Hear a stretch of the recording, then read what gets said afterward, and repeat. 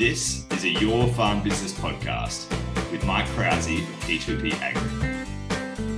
The team at Your Business podcast is guided by questions we get through social media from farmers. And in recent times, this has been more about farm family succession. So I've decided to put a series of podcasts together covering these three key questions. Firstly, why is it so difficult for many families to get started with farm succession planning, and when should they start?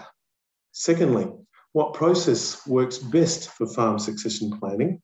And finally, how can we avoid some of the challenges in farm succession planning?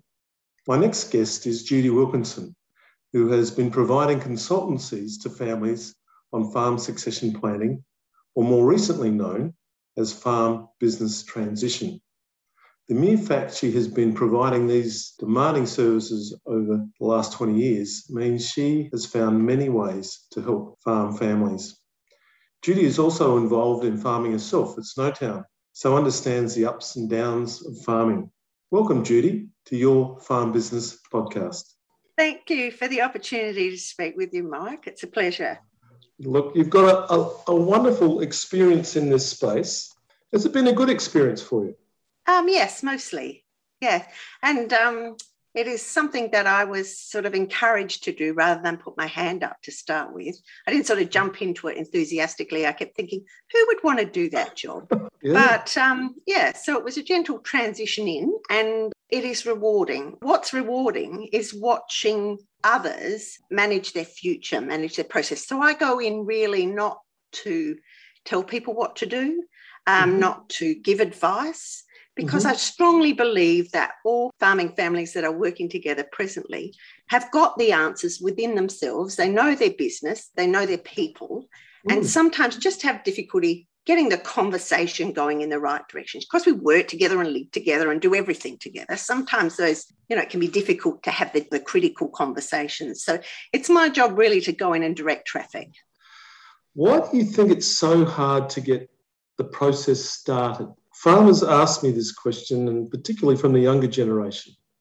I think because it is a crucial conversation, because we're frightened of upsetting one another, we kind of make it a demon in our head to start with. We don't want to offend anyone. We don't want to promise something we can't deliver. We kind of make it hard, really, ourselves.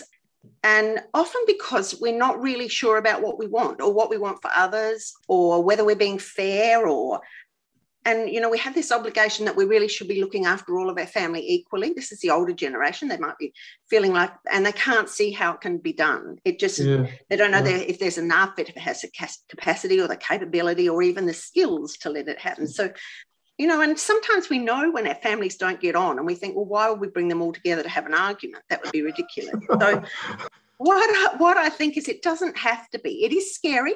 Yeah. And it is so much a work in progress that we start and then we find we have to change it all because somebody's got married or because somebody's had a baby or because somebody's left. So we kind of make it more difficult than it needs to be because we're worried about not upsetting everyone. We wanted to keep the peace or and look, keep the that brings status me quo.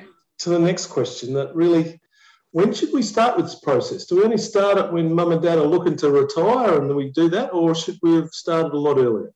No, a piece of advice, you should start today, that's for sure.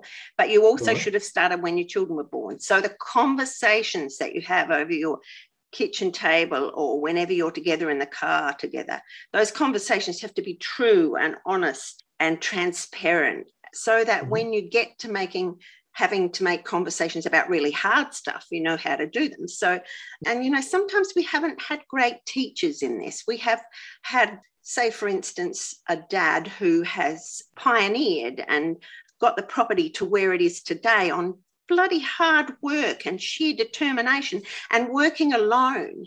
And he might have worked with his father who was similar, just hardworking and living remotely and getting things done.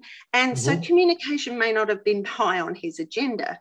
He was making decisions on his own and now he's got to include all these other people when actually he's not a big talker himself. So, what I say is that you have to start those caring conversations about, where we're going and what we're doing, even when things when there's crisis and when things change, so that you can have these difficult conversations later.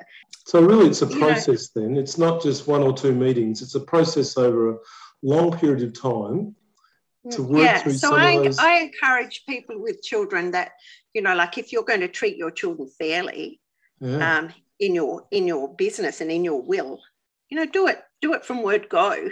Yeah. Don't start trying to do it when they're 17 or 20.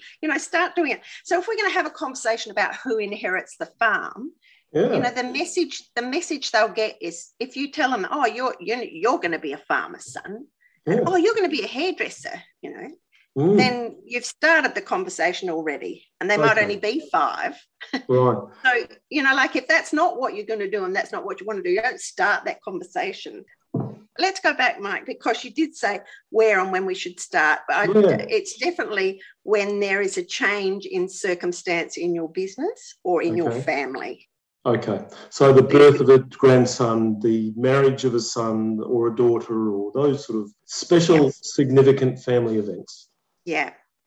Yeah. Now, sometimes there's elephants in the room, and I know as a facilitator for these family meetings, it's probably easier for a third party to ask those questions. What are some of the elephants in the room that you come across and that you have to then help the family deal with? That they're wide and various, and often, and I agree with you, sometimes it's better to have somebody managing that conversation other than yourself. So if you realise that you've got something going on in your family that you want to address, and you emotionally have something at stake, financially have something at stake, you have a higher emotive involvement, it probably is best to get somebody who can be the mediator or can ask the questions that you'd probably like to ask without everyone feeling defensive. So I think that's a great idea, get someone in.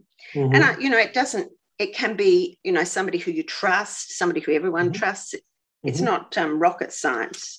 It's really someone who's going to be fair and equal.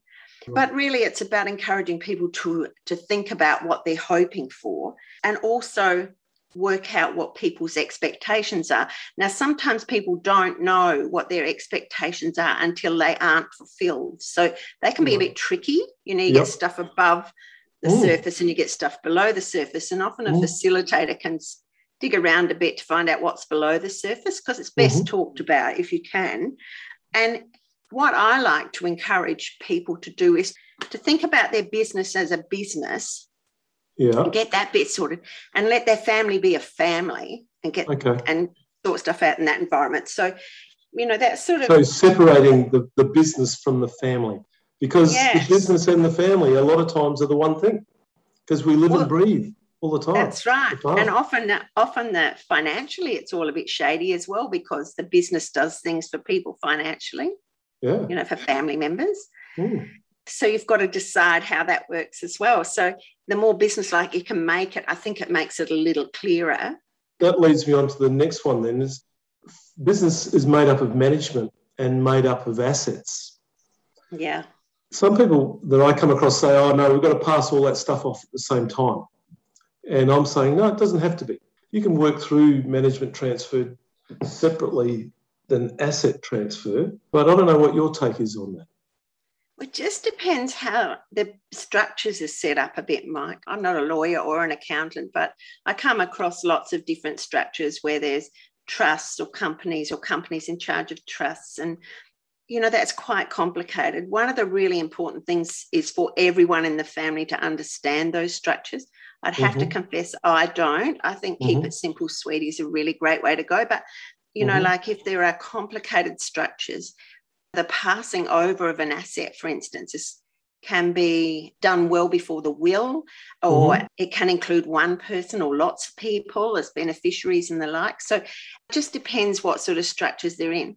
I just look these days, though, when I do meetings and see how businesses often have the operating business in some sort of an arrangement and then the asset in another, and how easy it can be, if that's the case, that you can hand over some responsibility and some ownership of something that isn't going to impact the asset, which is sometimes the land and buildings and and other things. So therefore it can be done in stages, which gives everybody some thinking they're getting something for all the work they're doing. But in fact, just being mindful of, you know, the unforeseens, like a divorce or a death or a whatever. So you can sort of manage it more, but it does depend highly on how you've got your businesses set up. But I do think everyone has got to be getting something out of it. So you can't expect the younger generation to work for nothing or minimal or whatever. Yeah. They want to know what, and this younger generation, even more so than the ones I used to work with 20 years ago, want to know what's in it for them. They want some sort of guarantee, and they understand it could be a bit different by the time they get it, but they have to know they're doing it for their good and their family's good, as well as for their parents and the greater family. So, you know, there's a fair bit of payoff going on there, but yes, I agree. There are lots of ways it can be done in chunks rather than whole-less bowls. The other question I often get thrown at me is, the land values are so high, it's hard to be equal. Give all the kids the same amount. But I guess the emphasis to me is probably more being fair than equal. What's your reaction to that? I don't think you can ever get it equal. Like you say, in lots of ways, even the businesses these days are worth, you know, without the land, they're worth a huge amount of money with plant and machinery. And if you're hoping to equally divide, you know, those business up into, say, 4 between your 4 children, everyone will get something, but will they get something that can continue farming? Is it a viable business? Probably not. Yeah. The fairness, though, that's another thing that I've found really interesting, is when you have a group of people together in the room together and you talk about it openly and transparently, and you give the facts so people know how things have to operate or are operating, and then you say, this is our intent, this is what we want to happen as parents or whatever, and then you ask everyone else what they want. Sometimes the answers are really surprising. They are. You know, people don't necessarily want to have a quarter of whatever it is. But what a lot of young ones say is, well, all right, if someone's getting the opportunity to farm this land and make a living off it, and they're getting that opportunity now, it would be nice if I could have something, and it doesn't have to be a quarter of the farm, if I could have something that could help me get started in something I want to do. And sometimes I'm surprised at how little that is. That is. Or what it is. But, you know, like if you ask, because it's quite often that children who have grown up in farming businesses know how difficult farming is, how 24/7 it is. They know what it's like when drought hits. Yeah. So they're quite aware of what sort of cash flow there is. But they're also aware of how huge the asset can be. So they can work it out. If they're adult enough, they can work it out themselves. Thank you, Judy, for those many insights. To sum up then, for me, there are 6 take-home messages. Number 1, don't assume you know the answers. Number 2, use a facilitator to draw the answers out of the family. Number 3, the conversation needs to start now. Number 4, yes, it's scary to start, but the important thing is to start, because it's more difficult to delay this important conversation. Number 5, discussions need to separate the business from the family. And number 6, aim to be fair, because if you wish the business to continue, it is difficult to be equal.